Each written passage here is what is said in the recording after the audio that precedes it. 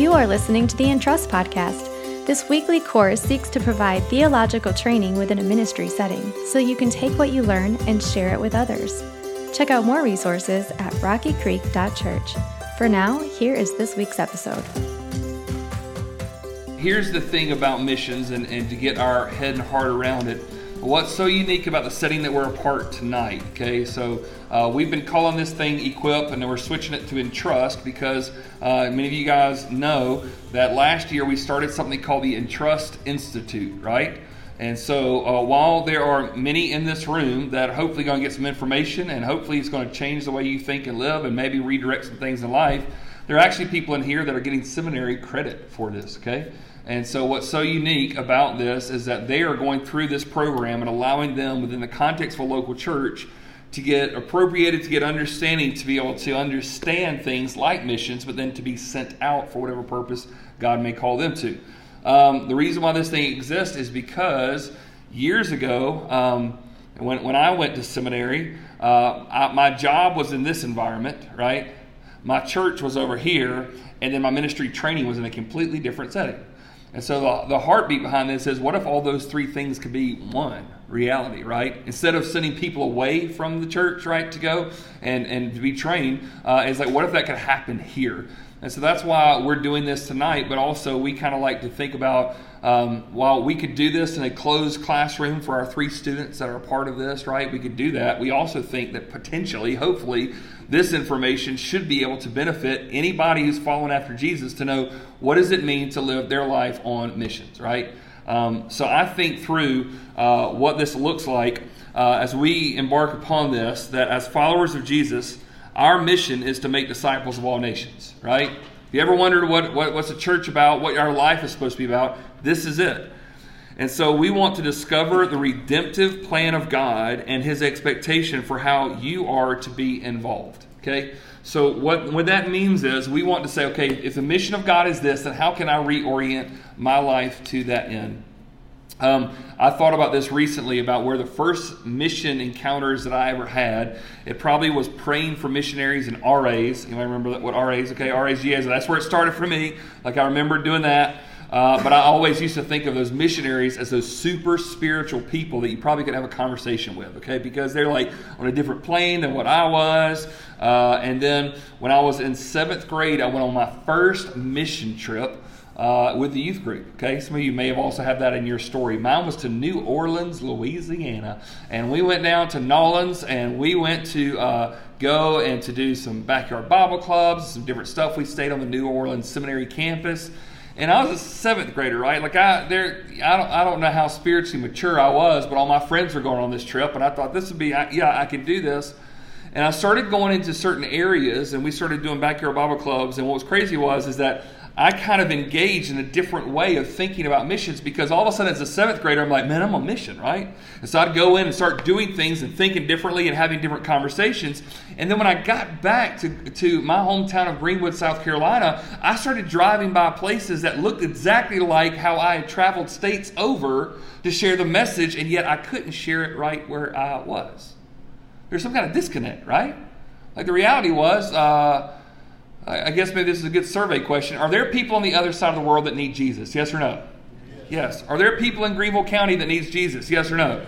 Yes. They're there. They're here and there. They're in both situations. And so to make these enemies to one another is not doing what Christ has called us to do. He says, as you go, make disciples, which means we start here, but we need to get over there, right? So it started for New Orleans for me. When I was 14, whatever, that was 9th grade, maybe ish. I remember being at a youth camp and during a quiet time feeling a call to the ministry. You go, what was that like? I don't know. It's hard for me to really kind of compartmentalize and put it in a box, but this is what I did know. At that time in my life, I remember reading God's Word and feeling like I was surrendering, if that makes sense. God, I want to do this, and my teachers and family think I need to do this, but whatever you have for me, like I'm in. I'll do it. Whatever it is.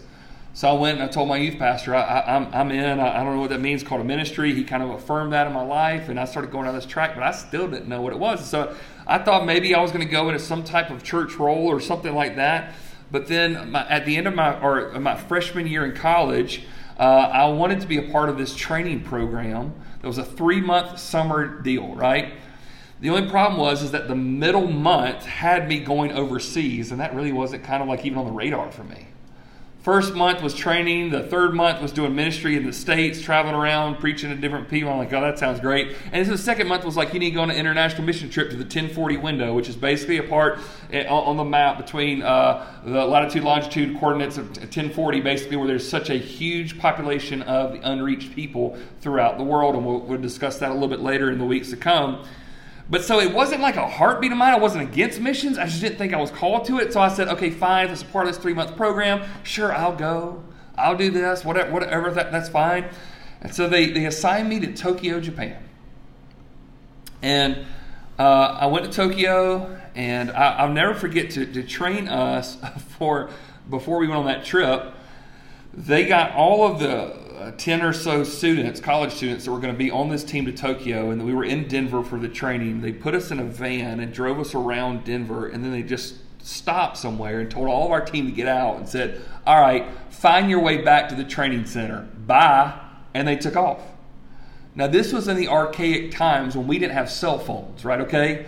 This is like dinosaurs were still around and all that kind of stuff. We didn't have cell phones. We didn't have GPS. I couldn't phone a friend. Like, we were just literally like, okay. So we started walking back, and it was interesting on that team dynamic, people arguing with each other. Then all of a sudden we get back there, and I'll never forget this, that as soon as we get back to the center, hours later, the leader says this, all right, I want y'all to point, when I say 3, point to the person who was the most helpful in getting you back this place. 1, 2, 3, and everybody started pointing fingers. Well, apparently I had more fingers pointed at me than anybody else, and at that point the guy says, you'll be the team leader when you get to Tokyo. And I'm like, I can't find my way out of a paper bag, okay? I was just trying to make sure people didn't turn on each other and kill each other. And so I become this team leader to go on an international mission trip, and I've never been overseas myself, right? And on that way, as we get to Tokyo, and I can remember, all the interesting things, right? There's the long flight, and there's the unique situation. The moment it took my breath away was not when I got to Tokyo, but when I went to LAX. It's the airport in Los Angeles. If you get to the international side, you walk across this threshold, and it's almost like you have walked into a totally different world. There's not a whole lot of English going on. You're like looking, and then you get on this airplane, and it's very different. And then you fly almost a day overseas, and then you get there, and you are looking for a sign that says go to the bathroom, and guess what? It's not in English. And you, for the first time, you realize that you're in different, uncharted territory. And the moment for it where it flipped for me, I'm trying to give you kind of my summarized missions biography here, was we were working in a university called Hitsobachi University, where we were doing an English corner for a bunch of students. And the moment when we did this kind of presentation, and then we get in these smaller groups so we can kind of share Christ with these people, we were doing a presentation where Jesus was being crucified. And so somebody's coming along and knocking on the hands and da-da-da. And what's so awkward was that these students started laughing at it. I'm like, they're laughing at Jesus being crucified. What's wrong? And so I get there and they're like, why were you punching that guy in the hand? And I was like, he represented Jesus. And then came the question that changed my life. When Yohei looked at me and said, who's Jesus? I said, what do you mean? I've never heard that name. Who is that? And that's when I realized my eyes were open. This world's not the way I thought it was. Like I knew that stuff, right? But the reality is that I had the same conversation 2 years later on another mission field. We're doing a presentation explaining Jesus, and this little boy named Rodney looks at me and says, who is Jesus? And you know what mission field that was? Jefferson City, Tennessee. And I realized that there are people all over the world that do not know the name of Jesus, wouldn't know how to be able to approach him if they had the opportunity. And yet, if we're not careful, the mission of God can be something so far removed from our lives. And so let's look at tonight, just opening this up, exactly what is the Christian mission. Are there 2? Are there 3? Because a lot of times we call it missions, but in reality it really is one mission. That's it. Here it is. The Christian mission is to make disciples of Jesus Christ worldwide. That's the mission. Is there a second one? Nope. Is there a third one? Nope. Is there a 10-point, auxiliary. No, it's one mission: to make disciples of Jesus Christ worldwide. We don't stop here. We go as far as we possibly can with our lives to make disciples, and we'll unpack what that means in just a second. We need to know that while there are other goals of the church, all of them should submit to and support that mission and that mission alone. It is to make disciples. And so, when I say the goal of, a lot of times you guys, you know how I'll talk about that this word here is very important the way that we see it. There is what I call the Big C church, and that is what I call the Little C church, right? We are a Little C church, Rocky Creek Baptist Church. We're a Little C church. We are not the end all, but there is a church that is worldwide throughout all history that we're all a part of, right? So when I'm talking about there are other goals of the church, every individual, every Little C church should submit and support that one mission. Now, can I ask you, have you ever seen Little C churches get off the task of the Great Commission? Focus on something else? Keeping everybody happy, having really good music programs, having really nice facilities, impressing all of our friends. A lot of stuff can take us off course, right? But the goal, everything else. So when you start thinking of, should we do this or should we do that? Does it submit and support that one mission to make disciples of Jesus Christ? Jesus, in his words as he was ascending into heaven, in Matthew chapter 28:18, it says, Jesus came near and said to them, how much authority? All authority has been given to me in heaven and on earth. Go therefore and make what? Disciples of how many nations? All nations, baptizing them in the name of the Father and of the Son and of the Holy Spirit, teaching them to observe how much? Everything I've commanded you. Jesus, you said a lot. I know exactly what I said, right? But remember, I am with you always, even to the end of the age. So let me just make sure we get a couple things out from that Great Commission of what Jesus is saying there. When he says go, we need to know the task is go and tell, not come and see. And we have really gotten that thing messed up in Big C Church and Little C Church all around the way, because when we think about missions, a lot of time it's this: you ought to come to our church. We have a lot of good programs. You come over to where we are. You come and see us sometime. We're open every Sunday. Come. When the mission is not go and tell people, hey, come and see. The mission is go and tell. So if we gather together here tonight and it changes nothing about the way that we leave, we really have failed here today. There used to be a time, right, when people would come to church when they were seeking for answers. That's really not happening right now. They got Google, right? Okay. There's a reason why this church campus has something atop it, right? It is what we call a steeple. Y'all look like you didn't know what my drawing was. That's a steeple, and y'all know it looks good. All right. So with this, one of my kids asked one day, they said, why are the steeples so high? Well, back in the day, it was because when you were living far out from places and you wanted to find a church, you look and you see the highest building, you go, oh, there's a church over that way. And that's where you go to, right? That's how it was seen.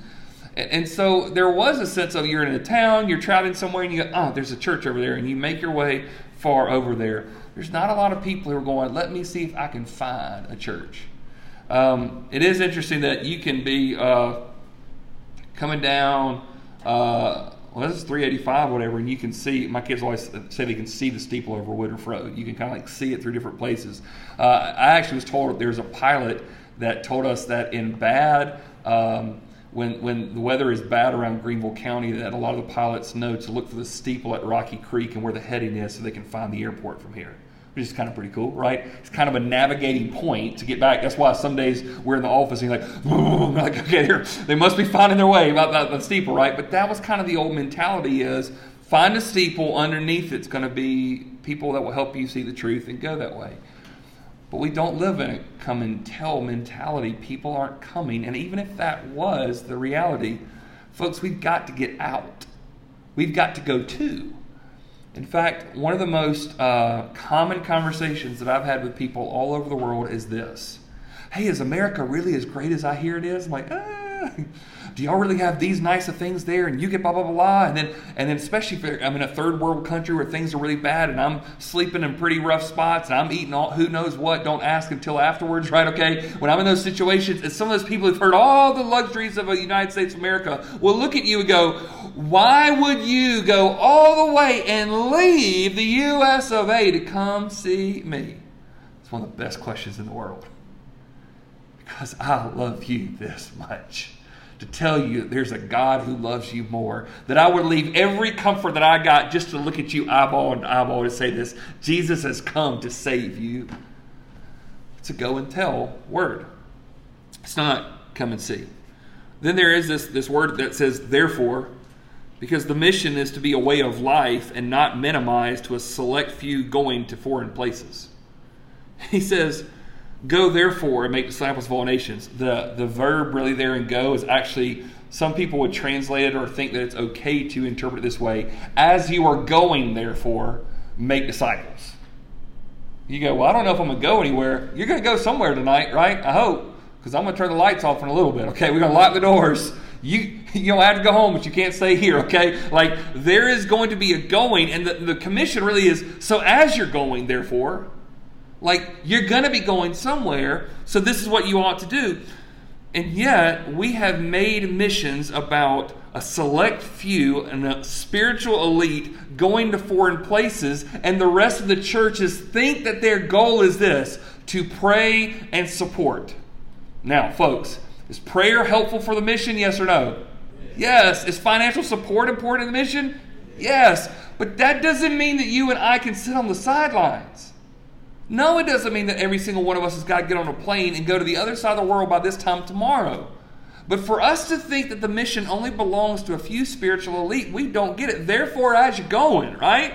Every single one of us, wherever you end up. Here's the beauty. As I look across this room today, some of you are going to be in environments this week that I don't get to be a part of. I'll be in certain environments you don't get to be a part of. It's almost as if God has a strategy and sending us out, seeing where we might end up and the people that we can reach out to. Then the word in the Great Commission, he says, go therefore and make what again? He says, make disciples. This is a reminder for all of us. Christ has called us to make disciples, not converts. You know, what's the difference? It's huge. Absolutely paramount of importance here. Because Christ did not say go and make converts. Typically what's happened in our nation in the last few decades is this. Once somebody has walked an aisle, gotten baptized, job's not done. Because Jesus didn't say go make converts. Someone who raises a hand, walks an aisle, says a prayer, gets baptized. The goal is discipleship, not conversion. So when you get a new believer, you don't go, job's done. Actually, the job's just beginning. And what I have found is that making disciples is calling people to go out, and disciples literally means a student, a learner, someone who's growing in their own faith, which means this. The faith you start with, while the fundamentals of what it is should not be the same type of spirituality that you end with. What does this mean? I've been walking with Jesus for 34 years. I ought to be more mature than when I started. Amen? Hopefully, I'm going to be even more mature in a few more years. I pray at this time next year, I look back at my life and go, man, that guy seems foreign to me. Man, he was so immature compared to where I'm going, right? And then the next year I'm going, I got more room to grow. That's the goal of discipleship. Now what takes place is, so we find somebody, we bring them to Christ, they confess faith in Christ, that's awesome, but then our job is to grow them up and to send them out. Now, just side note, I want to go ahead and just remove something from you. I don't think that any recent convert needs to wait a few years and go through a few of our training classes before they ever share Christ with anybody else. You know why? Because if they get around a bunch of stagnant Christians, they'll never share their faith.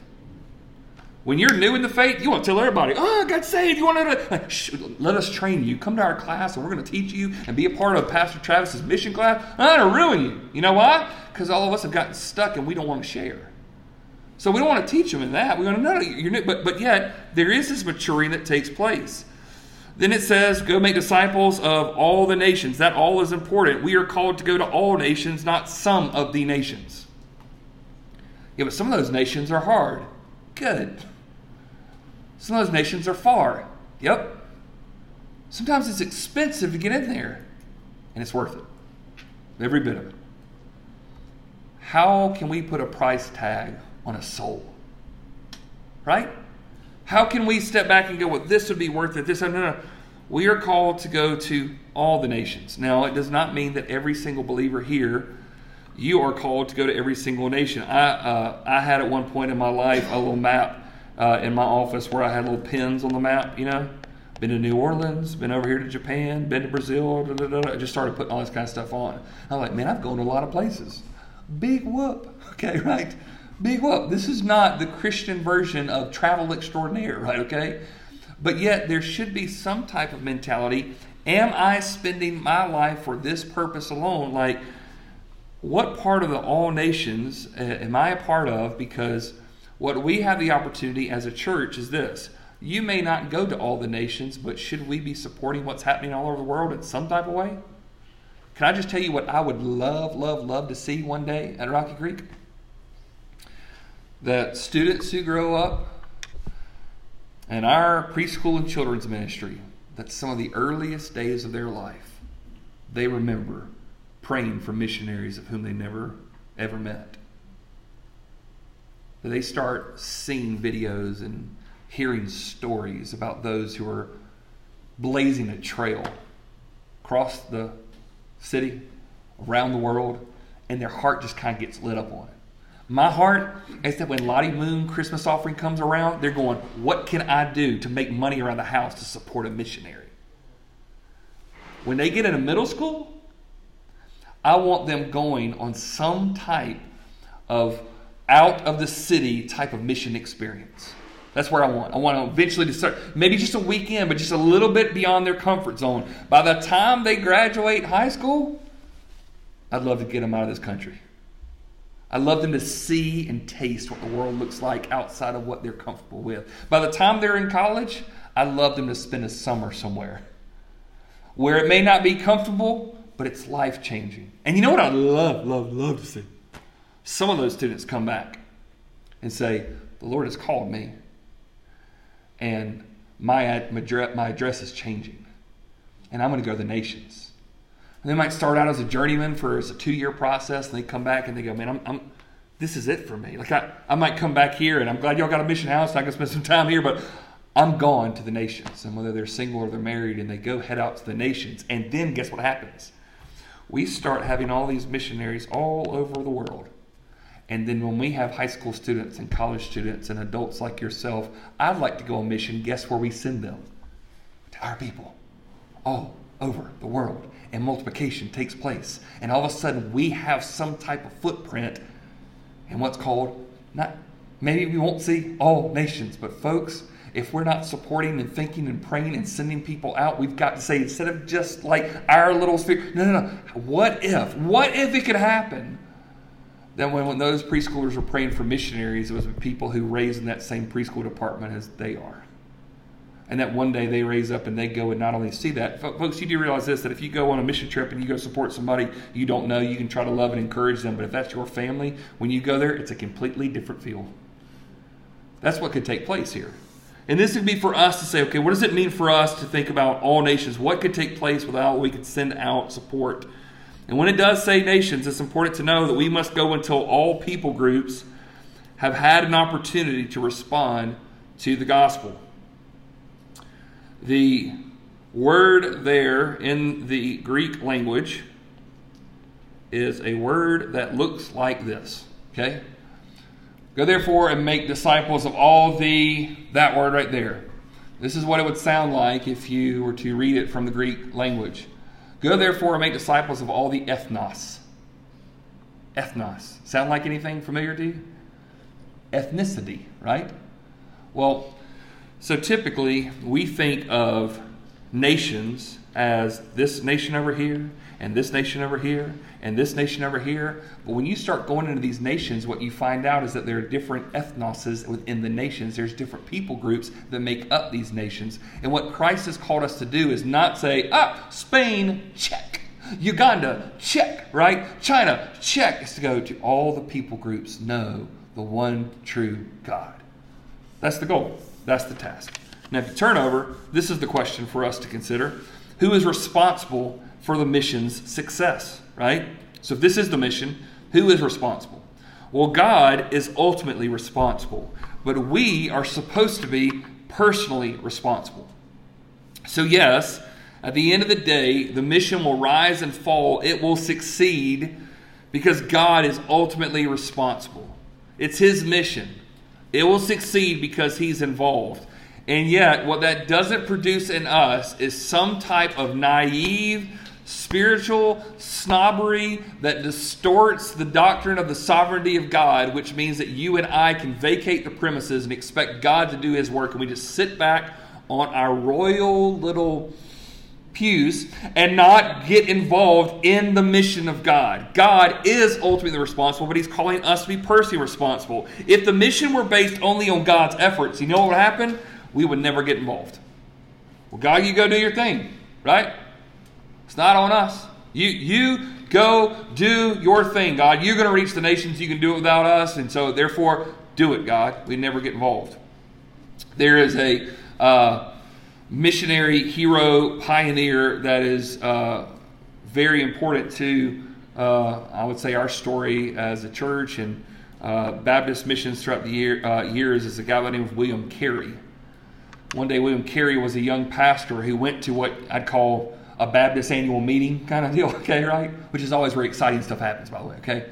He goes in and he's like, hey guys, I've been doing some research and there are people on the other side of the world that don't know the gospel. And I want to go, but I don't have the funds to get me over there, and I need the support system of you guys to support me and get me over there, right? A word that we don't really use a whole lot, and there's a few reasons why, but back in the day, they would call people, wait a minute. We're getting there. No, there we go. Okay. If the word that they would use back in the day is called heathen, right? You never typically we go, that little heathen means like somebody's really, really bad, okay? What heathen meant really back in the day were those who don't know Jesus. They don't have access to Christian. Okay, that was kind of where that term came from. So William Carey stands up, we got to get the gospel to the heathen, right? They don't know Jesus, we got to get there, and I'm willing to go, but I got to have somebody, got to hold the line, right? It's kind of the idea. I got to have somebody support me who would do this. And one of the presiding, leading pastors in that thing stood up and said, young man, sit down. If God's going to reach the heathen, He'll do it without your help or mine. So William Carey walked out of that room and decided to take matters into his own hands. Part of his story is the reason why, honestly, we do missions the way we do. So I say this. If the mission were based only on God's efforts, we would never get involved. But if the mission were based only on our efforts, we would fail miserably. Right? If God just said, all right, guys, get after it, I have to imagine there would be some cringe moments and we would not succeed. You know why? Because I'd be involved. And I have a good track record of I mess up stuff when I get involved, right? Do you think there's ever been some moments where God has had to clean up some of your messes? Okay. He has mine. And so even with that, if God just gave us the commission and said, guys, but it's not a mission, it is a co-mission, right? The commission is God's going to do His part, but we're called to do our part as well. Jesus will reach the nations with or without any one of us. I do believe this, that Jesus has said in His word, who reached the nations? Well, how's He going to do it without me? He's used angels. He's used dreams. He's used a donkey before too. He's not against using another one, by the way, that fits your description, okay? He's used all kinds of things to get His message across. He's not dependent upon us. One of the most encouraging and yet discouraging things is to realize this. If I drop dead tomorrow or walk away from the faith tomorrow, the message and mission of Jesus Christ goes forward unhindered, with or without me. So then why am I going to be involved? A failure to engage in the mission of Christ doesn't mean it's failure, but ours. If I don't get involved, the mission doesn't fail. I do. I've missed out on the opportunity to be involved in what God is doing around the world. To think that sometimes that you can be a part of a story of where maybe you go to certain places to where yet you may not have a physical imprint, but because the way you've stewarded your life, you get to be a part of what God is doing. Some of you have taught those RAs or GAs or done those VBSs or led those youth mission trips, and you've got somebody on the other side of the world who is living in a country that you cannot find on the map without help, speaking a language that you could not speak, in a city of which you may not even be able to spell, and yet, because of your investment in their life, they're there. Now, that person would have gotten there with or without you or I. God's mission would have reached those people with or without you or I. But the reality is this. At some point, we've got to realize God's going to do this with or without us, but He's inviting us into this process. I never forget, one time I went on a mission trip in a very, very kind of dangerous spot, way out off the radar in a lot of places. And I'll never forget, this missionary drops me and a group of guys out of the Jeep, and he does this real dramatic thing. He draws a line in the sand with his foot. We're literally in the desert, starts drawing this line in the sand. He's like, all right, guys, I want to tell you something. As far as we know it, the gospel has never crossed this line. No missionary has gone as deep into this area as you guys are going. Here's your satellite phone. Here's a map, what we've got. Good luck, but you're pioneering and no one is taking the name of Jesus. I'm telling you what, man, you're getting, I'm getting so bowed up. I'm like ready to charge the gates of hell with a water pistol. I'm like running through that like desert stuff. Like we got to go a few miles, Trav. Like calm down, okay? I'm wanting to get to those people, and I go in there and I'm marching to that village, and I'm like, greetings in the name of Jesus Christ. I am the first. I'm thinking like I'm the first missionary or whatever, and this guy literally looks at me and goes, "Oh, you guys are missionaries too?" What? Oh yeah, somebody was here 3 years ago, this same message. I'm like, no, I'm the first one, buddy, okay? Nobody has crossed this line. He's like, well, he was here 3 years ago. Who was he? I don't know. I'm going, you mean to tell me that I'm not the only trailblazer out there? I mean, I thought this was about me going forward, and God's going, I got missionaries you don't even know about. I'm working in places you hadn't even gotten to yet. So the mission will go on with or without us, folks. So why do we get involved? Because He's inviting us to be a part of the most important, life-changing thing in the world, offering hope of the gospel to people who do not know it.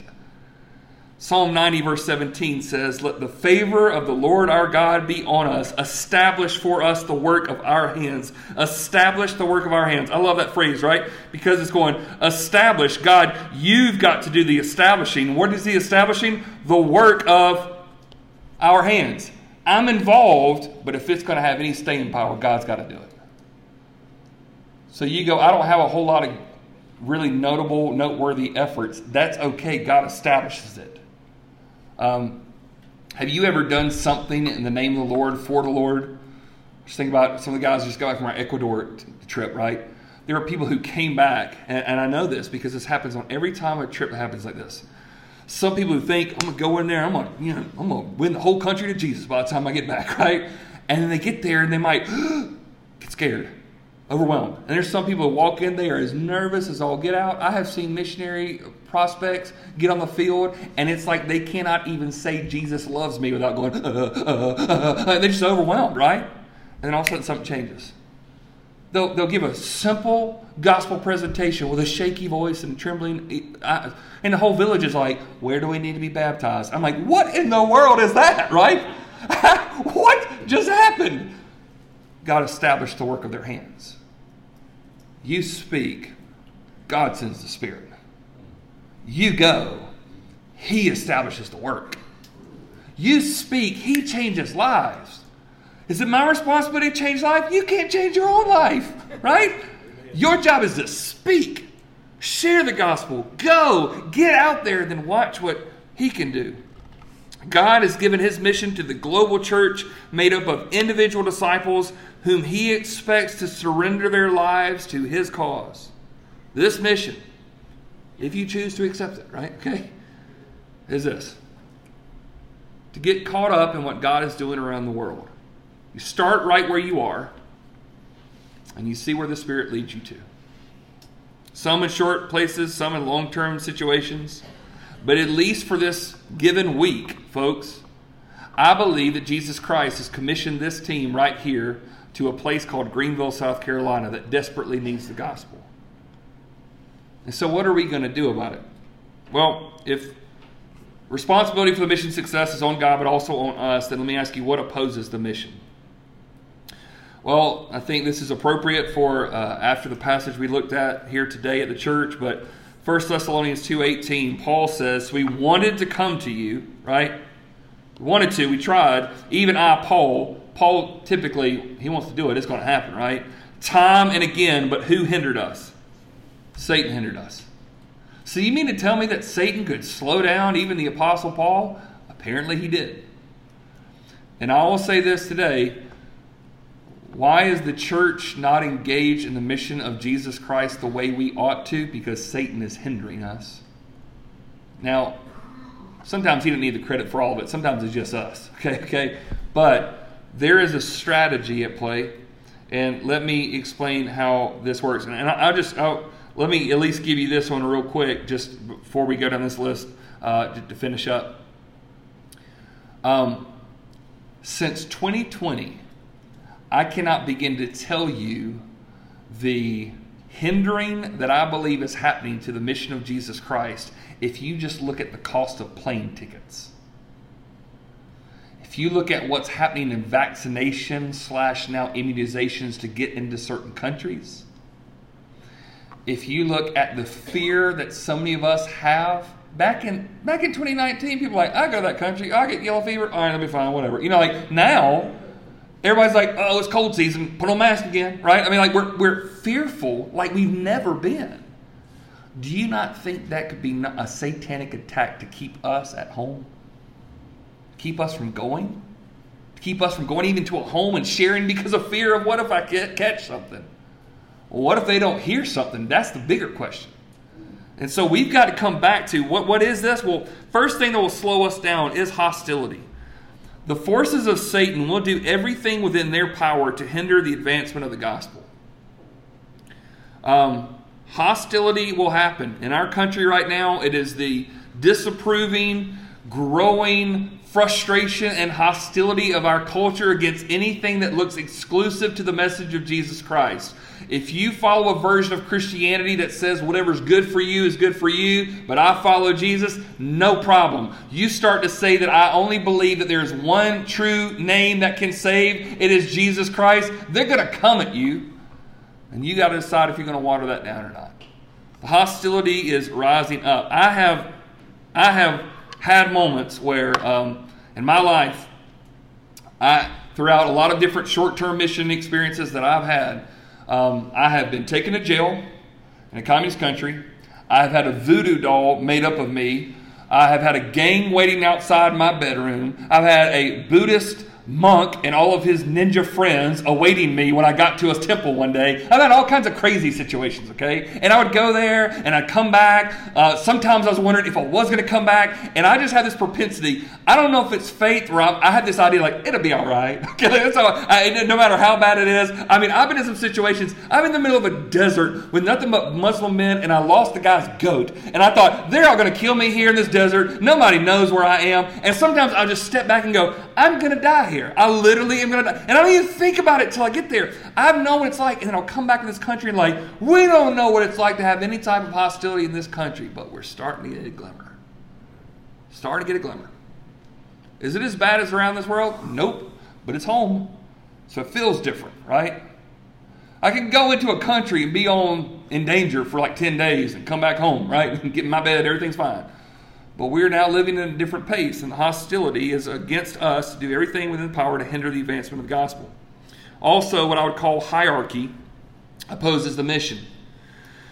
Hierarchy is kind of that idea. There are some people at this level and some people at that level, and you name it. But most Christians have surrendered their responsibilities of the Great Commission to an elitist mindset that only views vocational missionaries as those who are called to go.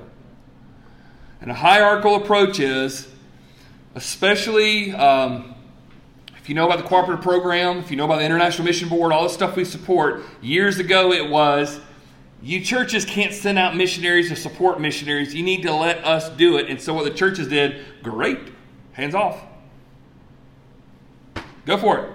Mission Board, go for it. Missionaries. And somewhere along the way, we lost what God had called us to do. And we started believing the lie that there are certain elitists that are just like, oh, they're so spiritual, they can go. No, you can too. You can go.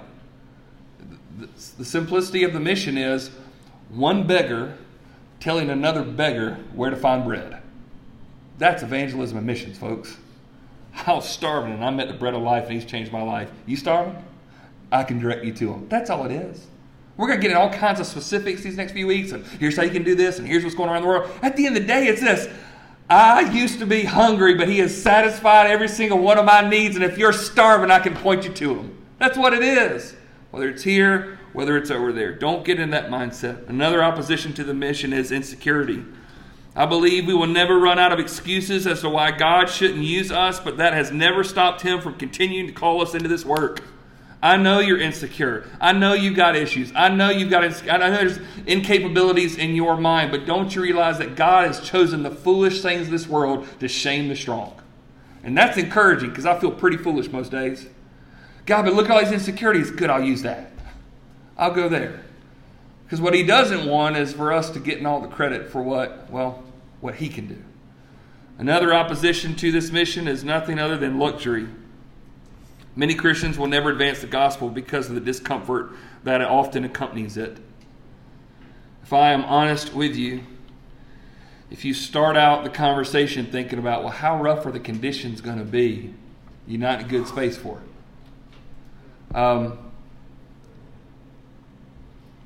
I have known what it's like to be, if you've ever been on an international mission trip, especially if we're flying over the waters, there's some planes have this little map that's on the big TV.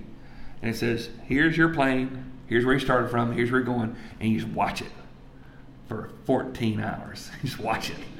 And it's all the time going, only 12 hours to go. And I'm like, I'm going to die here, okay? Like, your mind's going, I can't take this kid screaming behind me. I can't smell the smell of whatever kind of burrito that is. I can't do it. Like, I'm trapped in this place. I can't watch these movies anymore. But yet, in my mind, I go, it's not that long. I mean, 12 hours is going to feel like 24, but there's coming an end point to this plane and I'll be free. And so you got to go, okay, it's only a small time. So what could you not do for Jesus and for the souls of people for 7 days? 10 days? 2 months? 20 years? Because you might have rough conditions for a little while, but I promise you this, where we're going, folks, one day, the stuff that we clamor for in this world, like gold, is what they pave the streets with up there. So you might be uncomfortable for this much of time. I don't know how many years God will allot to me, but if I get a full 120, right? It's a fraction, not even an inch of what it looks like, what my life will be like for eternity. So what kind of discomfort are you willing to go through? Some opposition to the mission is unclarity. Many Christians possess motivation but lack proper direction on where to go and how to get there. Even tonight, man, I pray the Spirit's like, man, you need to go. You're like, all right, I'm ready to go. Let's do this. What can I do? But yet no one points you in the direction. I think a lot of times we have too quick of an on-ramp to missions. Don't do anything, don't do anything, don't do anything. Go on the other side of the world and live in a hut for a week. Whoa! Is there something to help get me there? There needs to be. And that's what we got to work on as a church. Let's take those steps along the way so that you kind of figure out what is it, where do you need to go, how do you need to get there. Another opposition is superiority. This one might hit a little close to home, but if your version of the mission succeeding centers around people who look like you from your country finishing the task, you've yet to see the world as God sees it. What does that mean? The United States of America is not the only mission-sending nation in the world. Did you know that the nation of China has a church in it that's thinking about how they can send missionaries over to the United States because they hear about the spiritual condition we're in? And I don't blame them. Look at us, folks. Look how messed up we are. So there's Chinese Christians going, communist government's weighing down. They might threaten to kill us. If we have the full Bible, they may put us in prison. But you know who needs help? Those Americans over there. Steeple on every corner, and yet they don't know the God of the Bible. So what I say about this is, I believe one day we're going to find out that a lot of those who helped get the Great Commission across the finish line may not look like you or I. May not come from the same zip code, may not even come from the same denomination. It's about the gospel. It's about Big C Church. It's about the kingdom of God. The last opposition to missions before we conclude tonight is what I'd call apathy. Many people never engage in the mission because they are simply unmoved by the fact that people will spend eternity in hell without Jesus. As clearly as I can say it, I've done this numerous times in church settings where I will say, if you know Jesus and you died tonight, where are you going to go? And people go, heaven! And I'll say, but if somebody doesn't know Jesus and they die tonight, where would they go? And they go, hell. Why didn't you say that as confident as the other? Because we don't want to think about it. We don't want to be kept up tonight about the thought of it, right? Like at the end of the day, there should be something about the reality of this world that no matter how frustrated you get at how crazy this culture is, it should still break your heart. Because what people are striving after is the hope that they're looking for in this world can't be found in the bottom of a bottle or in another relationship or that extra promotion. The hope and the purpose they've been looking for is found in none other than the person of Jesus Christ, and we have the opportunity to share that with them. And my question tonight is this: will you steward your life to that end? Here, there, somewhere in between, whatever that looks like, folks, I hereby commission you in the name of Jesus Christ to share what you've got with somebody else who needs it. No matter how uncomfortable it is, there's something far worse than your discomfort right now for that individual if we don't share. So how will we engage our lives? So Father, tonight, I ask and pray that as we really just start, I would say, a journey together, we want to be in step with your Spirit and your Word. And we want, like the original disciples were commissioned to go out, to take the gospel to Jerusalem and Judea and Samaria, even to the ends of the earth. God, there are people literally from the ends of the earth coming to Greenville, South Carolina. We don't even have to go out of this zip code to see the ethnos. See people from all different tribes and nations and tongues that are right here for us. And so as we are going, we want to start here to Greenville this week to go and make disciples of those that are in this nation. But Lord, if you would call us, if we'd be available, if we could get there to that next nation, whatever it is, as a church, as the Big C Church, Lord, help us be involved in that end. There are people who need to know you, and you have been given the greatest news in the world. Help us to not sit on it. And in these weeks to come, help us learn as individuals and as a church, what does it mean to be caught up in the mission of God? In the name of Jesus we pray, and all God's people say, amen. Thank you for listening to the Entrust Podcast. Make sure to check out rockycreek.church for complete notes and additional resources. You can also subscribe to this podcast. We hope that you take what has been entrusted to you here and give it to another.